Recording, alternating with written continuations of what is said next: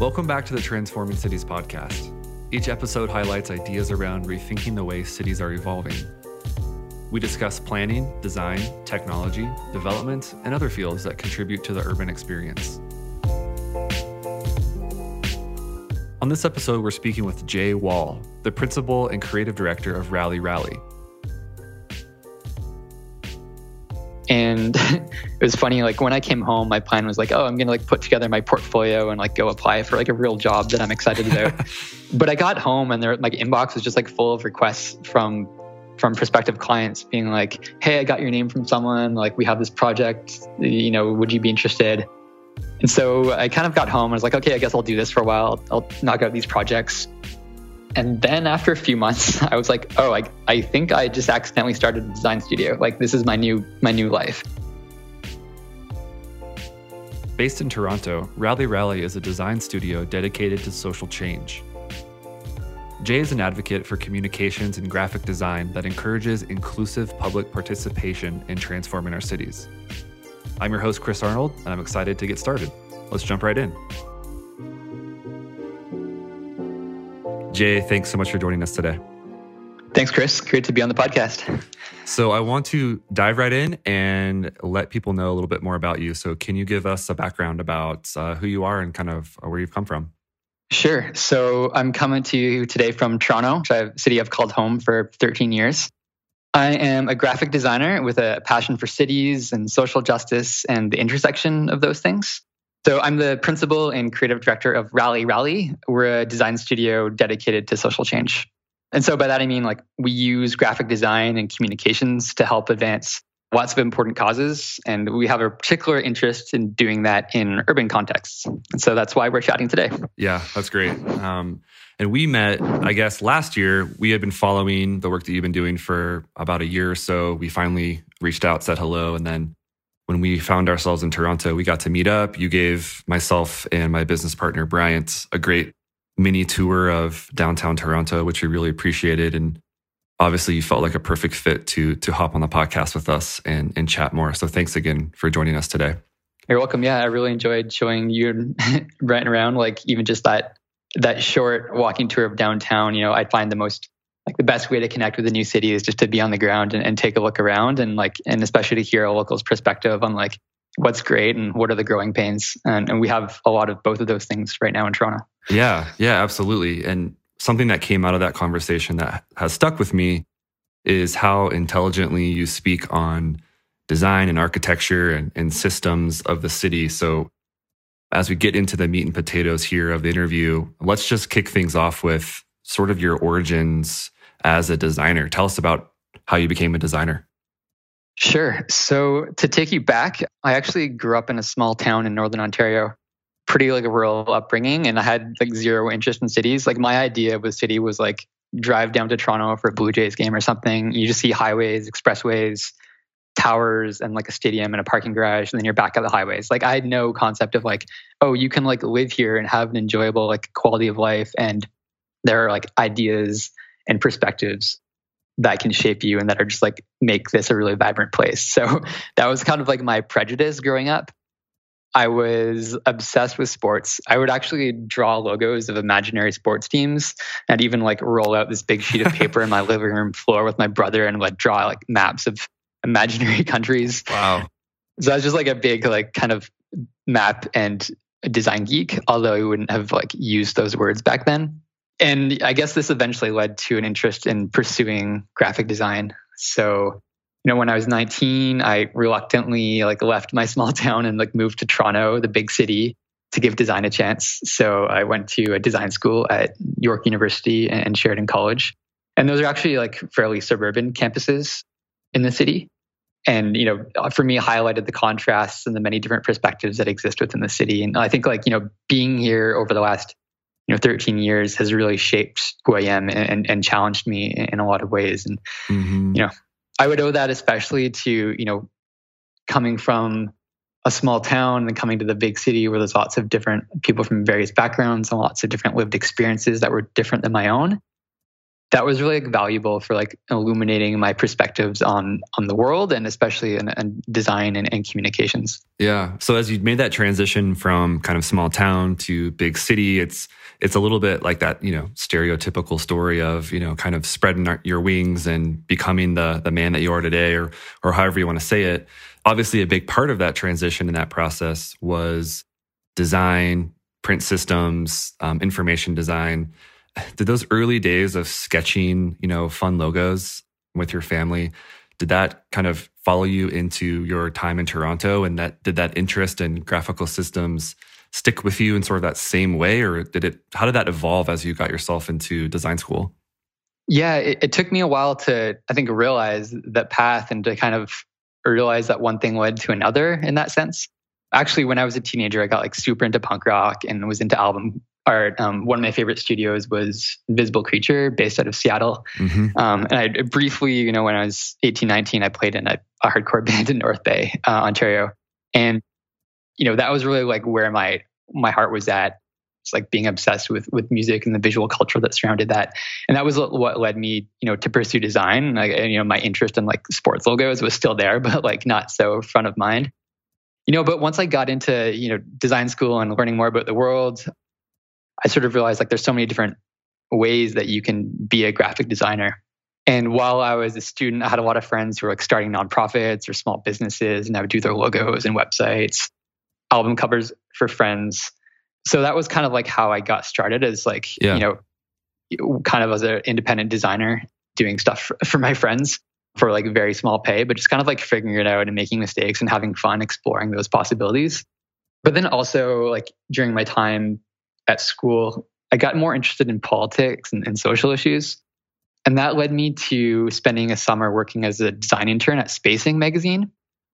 If you don't know Spacing, gotta check them out. Like they've been around for like 15 years now, and they're dedicated to urban issues and public space and city politics and things like that. Yeah. Were you drawn to them for their design angle, or was it more so the kind of the city and politics angle? I think it was a curiosity. There wasn't anything about their particular aesthetic that drew me to that magazine more than any other publication. But I was kind of curious about this whole urban thing. And so it was more of like, I wasn't like Spacing's biggest fan at that point. I was more sort of like curious to explore that possibility. And they were really interested in having like a design student who could help like up their game or bring a fresh perspective. I actually, like my main assignment that summer was doing an illustrated infographic of clock towers in the city of Toronto, like including those that are no longer around. That seems fun though. That seems like a perfect sort of blend between design and dipping your toes in the architecture aspects of the city.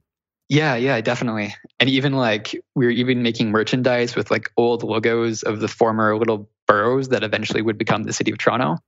And so like that was neat to kind of just sort of do some archival work and then like, present this merch to the world as like cool urbanist design geek stuff. Yeah, right. So I mean that summer at Spacing I really credit as being like an eye-opening moment in my life and in my design career, and more particularly in my interest in cities.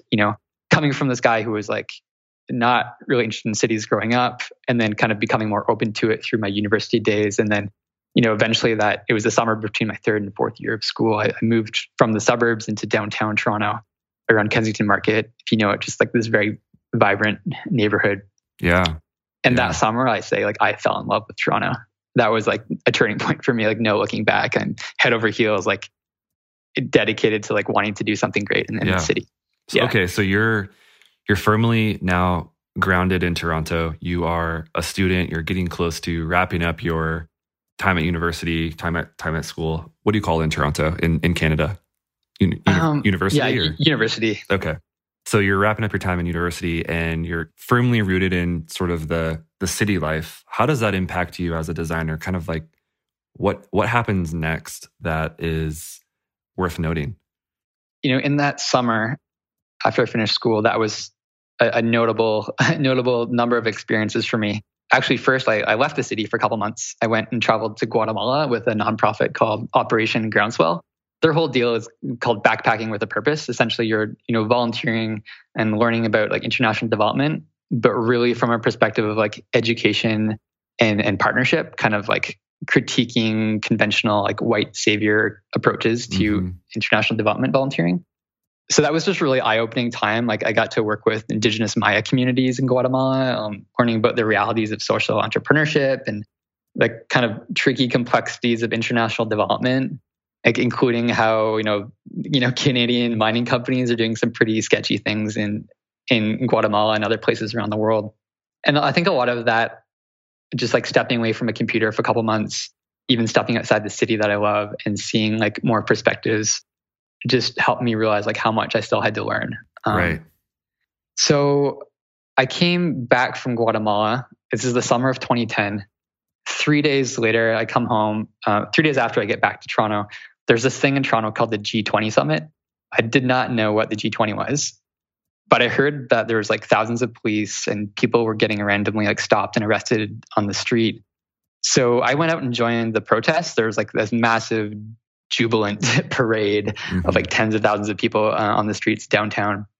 I was a part of that, and like there was really a spirit of solidarity. And I was, I clearly would not identify as an activist at this point in my life, as they're more sort of solidarity and protesting against this overwhelming police presence.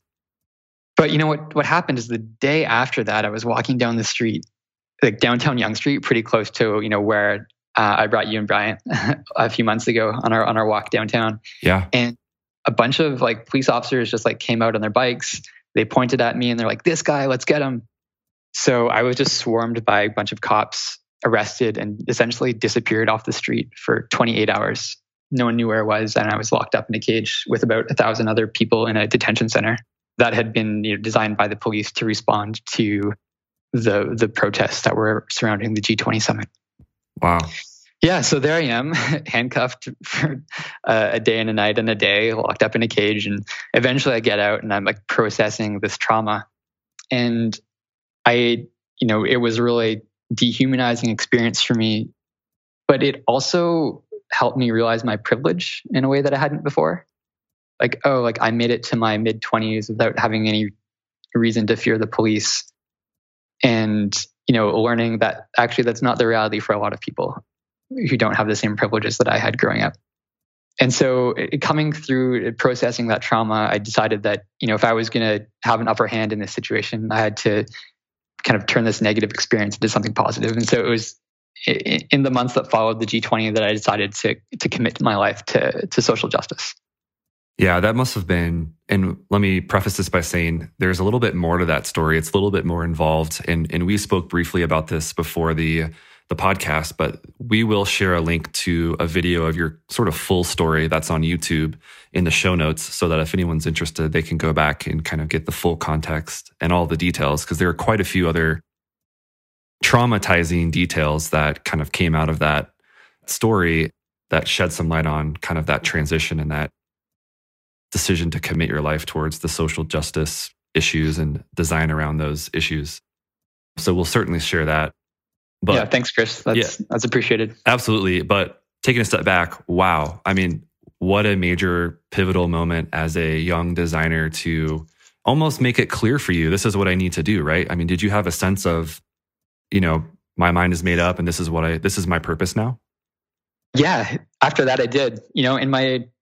In my senior years of design school, I was realizing that a lot of the graphic design field as we know it, or graphic design as we know it today, is basically been around since the Industrial Revolution and rooted in consumerism and capitalism.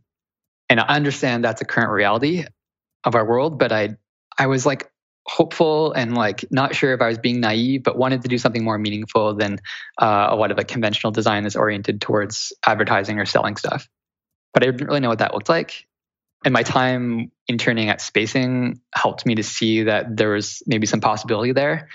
And then, coming out of this G20 experience, that totally solidified it. Like, okay, I gotta figure this out and like devote my energy to something that I'm passionate about. And, I had actually tried a couple design jobs like over the course of a year, doing more kind of like digital marketing work, and like it was cool. Like I learned some things that were beneficial from being in a studio environment and seeing how someone else like runs projects, but my heart wasn't in it. I knew that. So yeah, I actually went back to Guatemala the summer after that to actually run the Operation Groundswell backpacking program. And it was funny, like when I came home, my plan was like, oh, I'm going to like put together my portfolio and like go apply for like a real job that I'm excited about. But I got home and their like inbox was just like full of requests from prospective clients being like, hey, I got your name from someone, like we have this project, would you be interested? And so I kind of got home and was like, okay, I guess I'll do this for a while. I'll knock out these projects. And then after a few months, I was like, oh, I think I just accidentally started a design studio. Like this is my new life. Yeah. So that was the turning point where you had the G20 summit experience. You took on a couple jobs. You went back to Guatemala and you kind of got home and you realized, I have people that want me to do this work for them. And it almost is becoming the origin story of JWall Design. Is that kind of how it happens? Yeah, that's pretty much it. Like, so after a few months of doing that, I go and I register my business as Studio JWall. At the time, that was just like the name of my independent practice. And I had aspirations at the time, to do work that was aligned with my values and work on social justice projects and stuff like that. But I also found it to be a challenge, like as a relatively young designer with not a lot of street cred at that point in like the nonprofit and public sphere. I ended up doing a lot of like low paying or like free work for grassroots organizations or collaborating with artists or startups. And I was like privileged to have like a little bit of cash flow to allow me to do that for relatively low money for a few years and just kind of like scrape by. Yeah. But then I knew I was like, okay, like after a couple of years of that, I was like, okay, I need to get more intentional if I'm going to make this thing sustainable. And so G20 was the summer of 2010. Yeah. You started your own design shop almost by accident by 2011. Is that about right? That's right. And so tell us about the first couple of years, obviously scraping by, young designer, figuring out, what's going on here. But what were those first, handful of years like for the business? Yeah, well, I'd spend like a lot of time going to activist meetings and just sort of like pursuing things that interested me or that I wanted to learn about, and not necessarily things that were going to feed directly or immediately into my design business. But I found like, relationships with people in these various networks, like eventually started turning into like more project opportunities. So I was able to like, for example, like one year Spacing got back in touch with me and like commissioned me to illustrate the cover of their Cities for People issue, and then that got the attention of the McConnell Foundation in Montreal, and then they became like a key client and they had some pretty big projects. And so, eventually things started to snowball, to use a Canadian term, snowball and, become a little bigger. And I was able to, hire my first employee in 2014. Eventually over time started getting more and more recognized for this kind of work, but also getting better at doing this kind of work. Sure. And I think there was a moment when that really validated that for me. In 2015, I was selected by Next City. Next City is a nonprofit organization based out of Philadelphia that does great reporting and publications on cities, but they also run events. And so they have this gathering of kind of young or emerging urban leaders every year called Vanguard. So I was selected for this group of 40 Vanguard fellows in 2015 and kind of recognized as an emerging urban leader from, around North America. I was one of two Canadians, went down to Reno, Nevada, and had a really interesting experience there. How did that make you feel? What was that feeling of recognition like after so many years of just getting started and kind of having that feeling of, scraping by, at least at the very beginning? Yeah, like I said, it definitely felt validating, but also encouraging that other people saw what I had always seen in the potential for this kind of work. This idea that design can advance social change, or communications can help make urban policy like more accessible. These were themes that people I was talking to at the conference were really excited to hear more about. And even presenting some of the work that I'd done and hearing about like these leaders from cities across America being like, that's really cool. I wish we could have that in our city. I was like, okay, like this is encouraging. Like I'm definitely onto something, and I'm gonna like keep riding this wave and like keep growing these relationships and advocating for this kind of work. For listeners who don't know about Vanguard, can you give us a brief description about what Vanguard, what their mission is, and kind of what your involvement is as someone who's been selected for that group? Yeah. So in my own words, like I would say Vanguard isn't a conference. It's like a 3-day gathering in what is like the next city. So it's not necessarily like the Torontos or San Franciscos or New Yorks of the world. It's, these kind of sometimes smaller or mid-sized cities or even larger cities, but are sort of like at a critical point in their history when there's like interesting challenges they're facing, a lot of local energy, and also like an acknowledgement that they want to tap into some fresh ideas to kind of take things to the next level. So like over the course of the 3-day gathering, there would be like a lot of site visits. So you're not sitting in a conference hall. There are some talks and some presentations and some panels.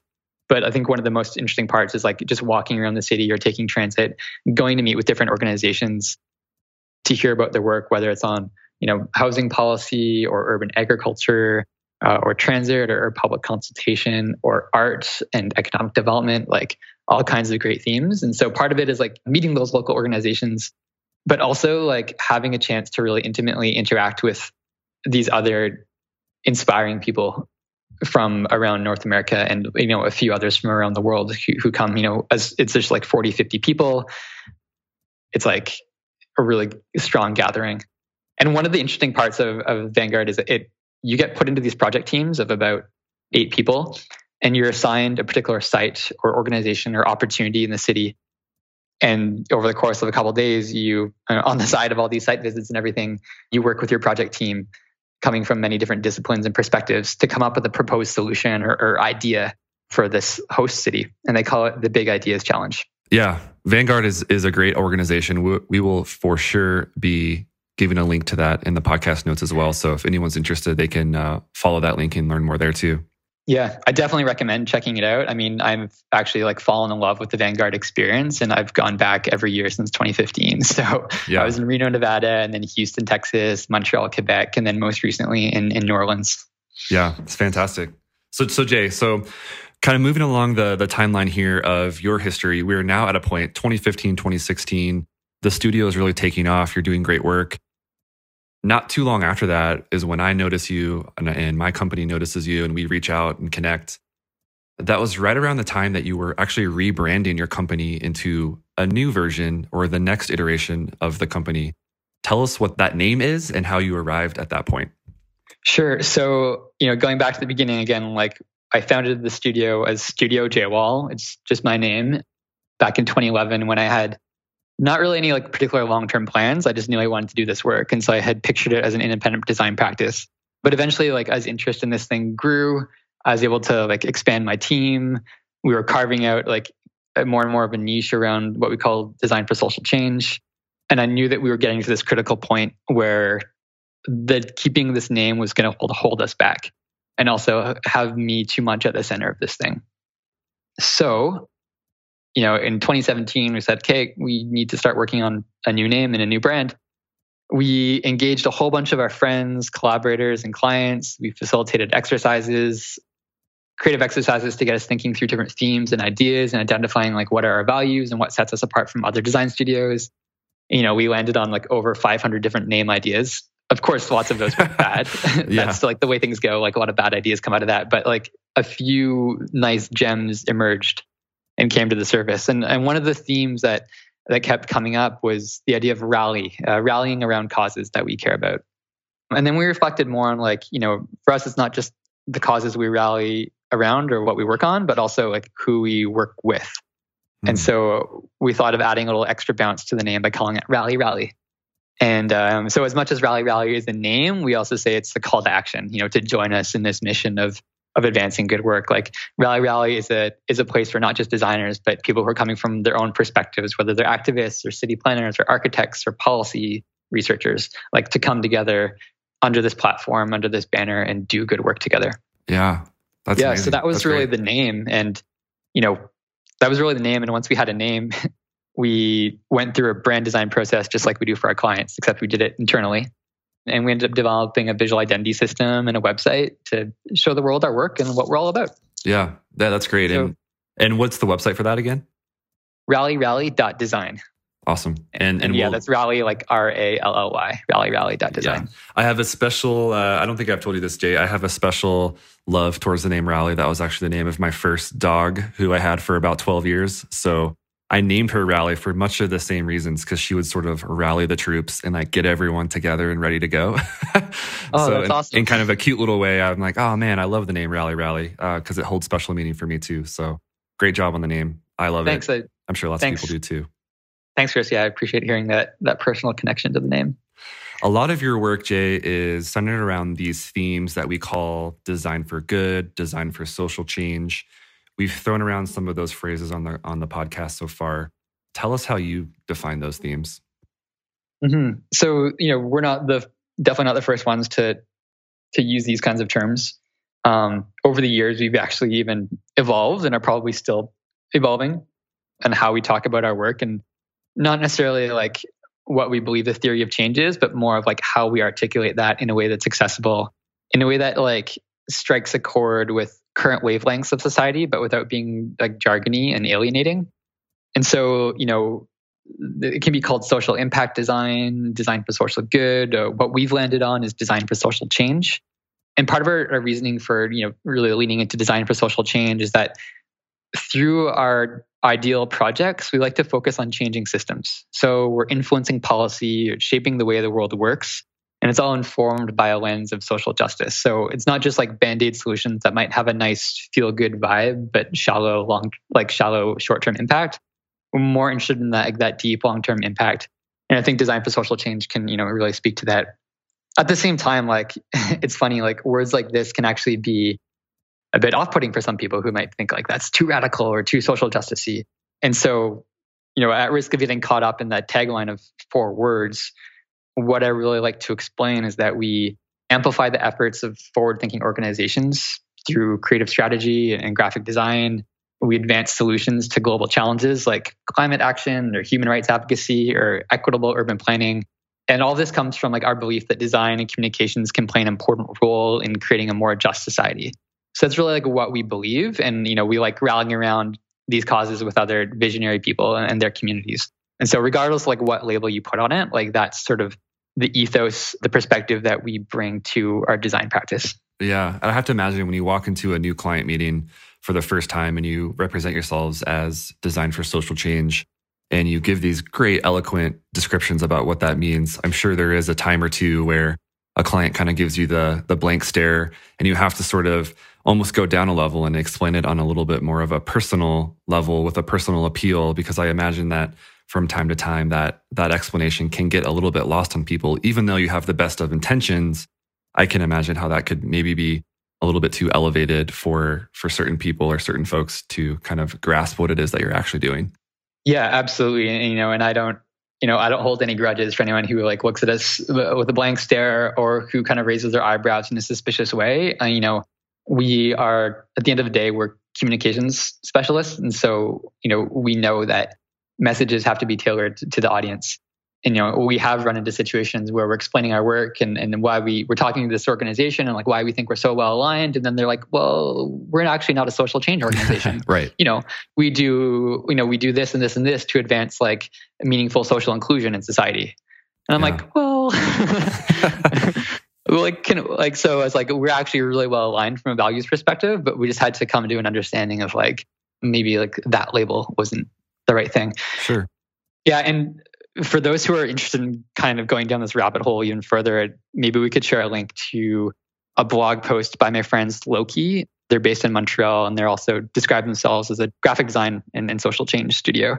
And they do a lot of like really great critical writing and thinking and speaking around this notion of design and social change and social impact, and sharing links to other studios who do similar work, but also really critiquing and diving into the nuance of what we mean by those words. Yeah, let's definitely share that link. So perfect transition right now. What types of projects do you work on that kind of fall under the umbrella of design for social change? Let's get into that, to use an American phrase. Maybe it's a Canadian phrase too, but the meat and potatoes. We're here. We're deep into it. So let's jump right in. Yeah, totally. So we work on a wide range of issues, ranging from climate action to human rights advocacy to health or participatory city planning, just to name a few. Like we work on all kinds of topics that align with our interests and values. And in terms of like describing what our work is, like our core expertise is in graphic design. But what we do goes beyond what's conventionally understood as graphic design. So, we'll do things like communication strategies, holistic branding packages, and like a whole variety of outputs across print media, digital media, and even physical environments or public space. Yeah. So give me an example of physical environments or public space. Like what comes to mind as something that kind of aligns with the work that you've done in the past? Yeah, well, one cool example there is we worked on a site called the East Scarborough Storefront, which is in Toronto's inner suburbs. There's this old police station that was getting converted into a social service hub, kind of a community center. And they had this like unused parking lot with fences around it. And as part of this community-led transformation of this site, we worked with local youth to design the graphics for a new sports court. So they were transforming this parking lot into like a basketball/soccer court surrounded by a community garden. The landscape architects and planners were involved in that. And then we came in to actually facilitate a workshop with these youth, where it's not us saying, okay, we're the design experts, this is what it's going to look like. But it's like, hey, this is your space. Like, what's your vision? What do you want to see here? What reflects your neighborhood? And so that was a really like enlightening moment for us. Yeah.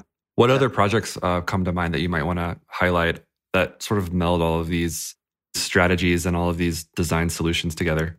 Yeah, well, maybe just to give a few different buckets of the kinds of things that we often work on. Yeah. We're really known for doing campaigns and toolkits to encourage public participation in shaping cities. So in those cases, we'd often work as the communication design partner of an urban planning or architecture firm, making this public engagement process or public consultation more accessible to a broad audience through like a really thoughtful storytelling and messaging and branding. We'll also do publications to make public policy more accessible and digestible. Lots of branding and websites to help organizations tell their stories or grow their movements and amplify their impact. We know that like graphic design and good storytelling can really like help take things up a notch. Like you might be an organization or business doing like great work, but people don't quite get it, or like you're not quite showing the level of expertise you carry. Yeah. And so that's where we come in. And even like beyond this stuff, we even dabble in murals or tactical urbanism interventions. Like we're always looking to expand our toolkit and team up with new collaborators. So like I think we're pretty interesting as a design studio from that perspective. Yeah, one of the, relating to all of those examples, one of the things that we talked about before the podcast that maybe we still don't have a great grasp on how to ask the question, but it's something that I brought up that I didn't really know how to phrase that well. But all of these ideas, I mean, they're complex ideas, they're complex design and communication challenges. In your words, how do you approach these projects to then untangle these complexities with your clients so that there is a way, hopefully, right, to describe or to educate the public at large, project to project? Yeah, this is a really challenging but important question. For us, this all begins from the belief that cities are for everyone. And so if cities are for everyone, then everyone should have a chance to meaningfully shape the city.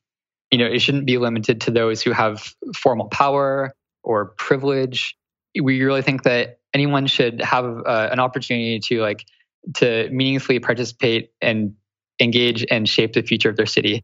And a lot of that comes down to public policy is really important, urban planning is really important, but a lot of people would think it's not for them, like they're outsiders to those processes. And I think increasingly, city governments especially are seeing the need to become more transparent and really look to the residents, to the broader community for input on these processes and to hear about their lived experiences that will inform the outcomes of these policy processes. Yeah. You could even bring it back to just talking about democracy.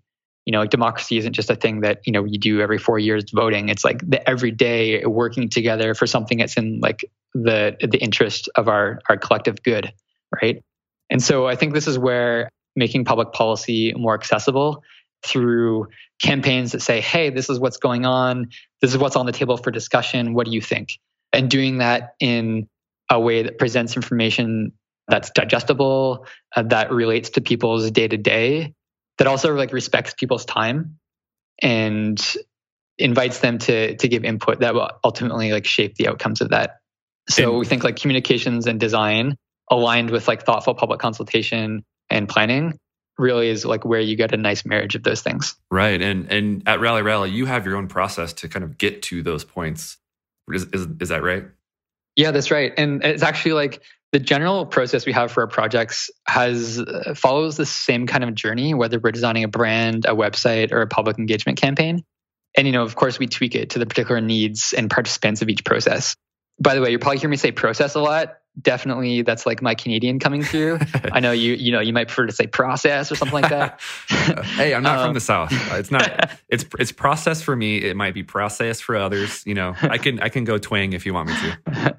Okay. Yeah. So for our process, we break it down into 4 stages. The first one is discovering what the project opportunity is about and articulating those goals and objectives and figuring out like what is the tone that we need to hit and how are we going to tell this story, or what is the story that we need to tell. And then the second phase is developing concepts that address that or respond to that brief from both a visual design perspective and like a messaging and copywriting perspective. Somewhere in there, like we work out the exact strategy of how this thing is going to get implemented in the world, and that influences like the actual concrete outputs we're working on. We seek input from the stakeholders in the project, whether it's the client team or maybe sometimes it's representatives from the broader community. And then we choose a direction and we refine that together through a couple of rounds of feedback and iteration. And then in the 4th phase, it's really bringing it all together and rolling it out and activating it out in the world. And then from there, we look at how it's being received and tweak and adjust the course as necessary. And there's a project that we talked about highlighted on the podcast. From that for change minded mindset as the designer that you are, it's called More Than Transit. Can you tell us a little bit about that project? Yeah, so I want to take you for a moment to Windsor, Ontario. So this is just across the river from Detroit. Windsor's a city of about 200,000. It's growing. It has an influx of newcomers, a lot of international students, and also it's a resilient city that's struggling with some economic challenges, but also is on the cusp of greatness. And there's some really great local advocates and champions even within the city government who have some brilliant ideas. So this project is actually initially was called a comprehensive transit service review. Basically, the public transit system there is called Transit Windsor.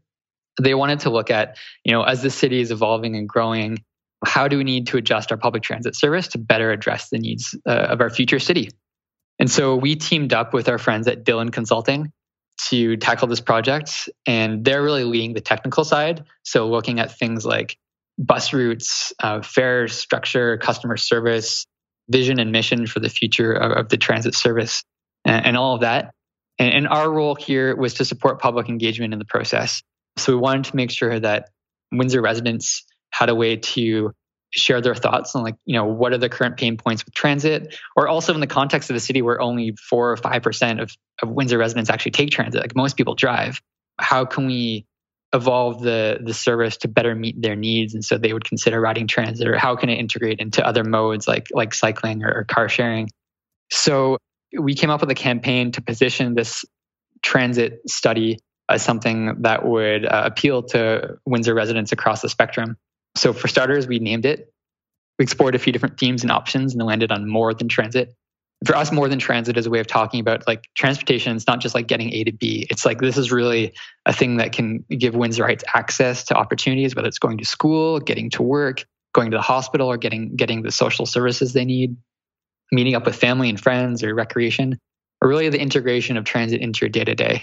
So we developed some messaging around that. We designed a visual system, which we'd call Project Brand, that builds on the current elements of the Transit Windsor logo, which is something like 30 or 40 years old, which is pretty retro, but like we wanted to like make it more, springboard from those elements, make it more contemporary.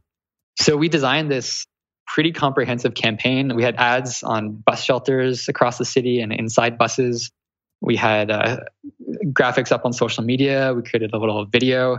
And all of this was used to funnel people towards public consultation activities or to the website where they participate in a survey to give their feedback.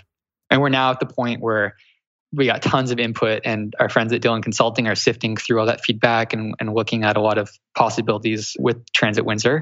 And we're actually going to be spending some time in Windsor this spring doing a bit more field research and actually evaluating the current state of the brand and marketing to help give some recommendations for how they can consider evolving the brand in the future to make sure it's aligned with the great aspirations of the transit service as a whole.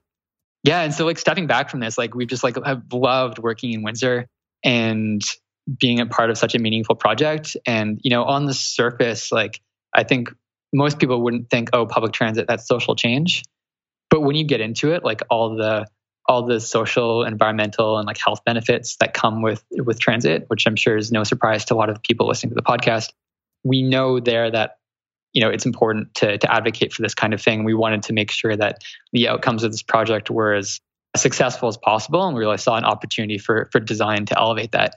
Yeah, what really strikes me about the work that you do, Jay, that you've done for many years, that Rally is now carrying under that name, is the level of curation and thoughtfulness around not only the work that you do, but the team that you have built around you to do the work. And that brings me to kind of one of my wrap-up questions, which is, why does it matter that you have the people on the team that you do? Why not just bring some student in, that's just graduated college to knock out a logo and get some campaigns going? What is the importance of building the right team around you so that these projects are successful in the way that you want them to be successful? Mm-hmm. Well, yeah, I'm certainly grateful. I'll start with that. There's a lot of gratitude for the people that we get to call our teammates. And yeah, we've intentionally built a team of folks who are passionate about these issues that we work on. Some of us are more into like the urban policy geek stuff. Some of us are maybe more passionate about art or mental health or like education and social inclusion. So we bring all those perspectives to the table. And we all have a shared appreciation for the value of process, like thoughtful design process to get you to that place. Like you don't just knock out a logo. If you want to do it well, if you want to have a comprehensive system, it takes some expertise, it takes process, and it takes good teamwork between us internally, but also externally with our clients and our project partners. And we find the clients that come to us, like they really value that perspective we bring to the table. They don't have to start from zero explaining to us like what their issue is or why it's important. Like we already have a pretty nuanced understanding of things like city planning policy, and we already have an ear to the ground on like what are the latest trends in technologies or maybe like the latest controversies or PR issues around things like transit or planning. And so we're sensitive and we're attuned to those things, and our clients really value that, and we find it's like beneficial to the process.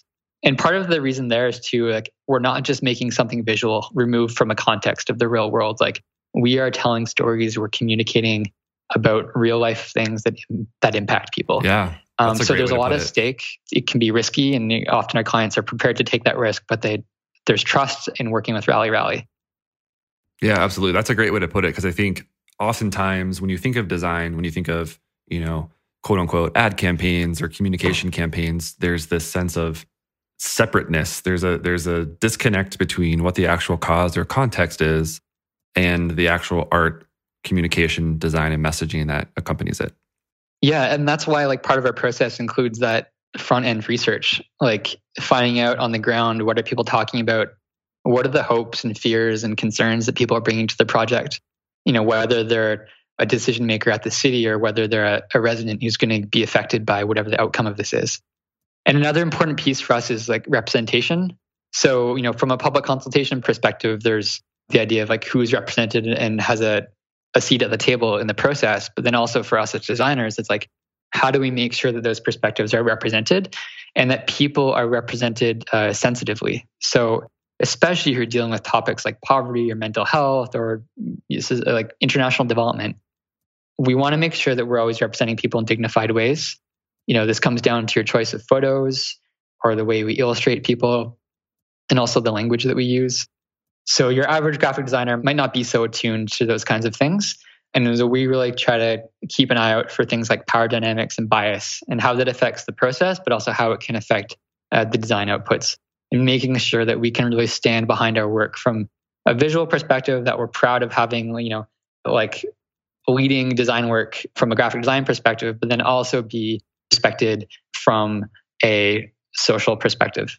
Yeah, and you certainly you mentioned this. You do have a lot to be grateful for. You have an amazing team around you. You're extremely talented yourself. I think it's clear that those sensitivities live within your team based on the work that you're putting out. Any other thoughts come to mind with regards to kind of why this matters to have that team around you before I hit you with the token final question? Sure.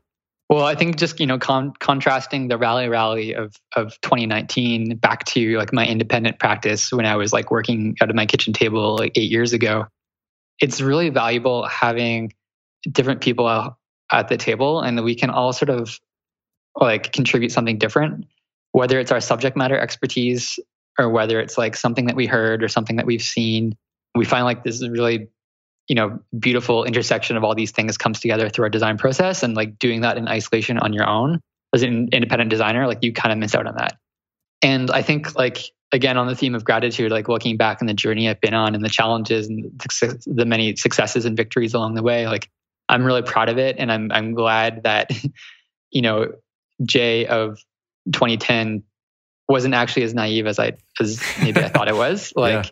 I feel like I was onto something, and it's certainly not the first to be doing this kind of work, but we're onto something that's resonating with people, and we're seeing it not just in the organizations and businesses and governments that hire us to do design work, but also in emerging graphic designers who are like just constantly applying to work with us, or urban planning schools who invite me to come in and lead a workshop. Like, whoa, like what do I know about urban planning? Oh, it turns out I actually know something. These students have a very different set of knowledge than I do, and like I respect that. But at the same time, they see something that I can bring to the table to help complement their practice.